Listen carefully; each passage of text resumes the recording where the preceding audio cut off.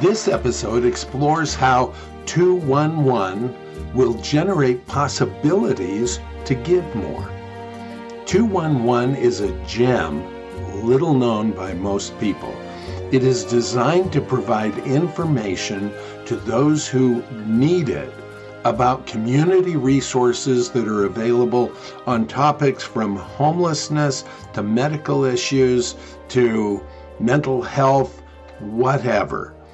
This is a great tool. It's available by either calling 211 and then they will ask you what area you live in, or you can go to their website 211.org. That's 211, the numbers 211.org. It's that simple. When you go to the website, you will see some information about getting help, partnering with us, about us. Feel free to read those. Down lower on the website, it'll say, what are you looking for today? Now, this is a great tool to find resources that you need for help. But it's also a great way to find resources that you can give your time, your talents, your money, whatever you want to give. You can identify great resources locally in your community to help with that. So, for example, I'm going to share, if you click mental health. When you click mental health, it says start here. If you're experiencing a medical emergency, call 911. It encourages you to call the 211 line to get more information. It gives you information on how to get to a suicide or crisis. It gives you other mental health hotlines. And this is where you can begin to see different places that you can work for, give to.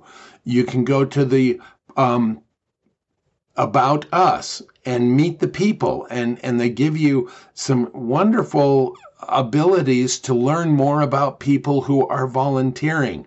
And you can then use those to be able to reach out and identify specific people and ask them questions about what it's like. Now, the national site does take you to people who are all over the country. There is also a donate button.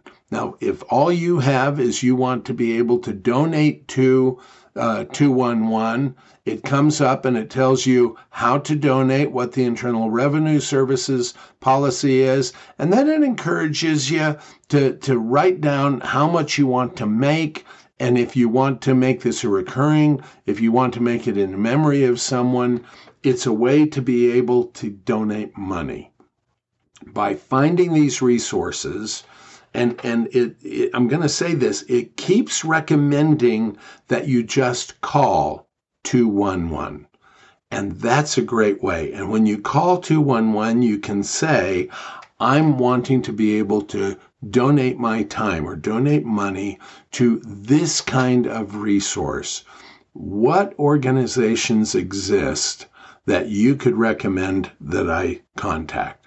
And they will give you the organizations, they will give you the phone numbers, they may give you the addresses. There are certain organizations, they won't give addresses, they keep those secret because of good reason.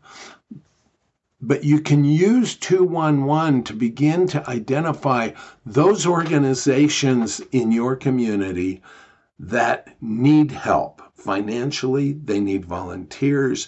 You may be wanting to do a family service project, and it's just a one-time thing. And you can identify organizations and ask them what kind of products you could give to them, or could you come over and do a one-time volunteering there. You can also identify organizations where you can do repetitive service, where you can go back again and again and again. And it may be working with refugees. It may be working with people who are suffering from mental health problems. It may be working with people who are homeless, people who experience all kinds of challenges. You can find places to be able to give your time, your talents, your experience, and if you want, your money. These is an idea to be able to help you to give more in a situation where you may not know where to give. I hope it helps you.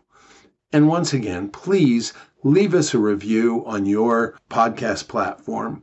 If you really enjoyed this podcast, give us 5 stars. If not, give us what you think is appropriate. And please share with us those things you would like to improve, those things, maybe topics you would like to hear. Share with us your input. That's what makes this podcast work. Thank you for listening. I'm Larry Stevenson. And what are you going to do this week to let your dreams work?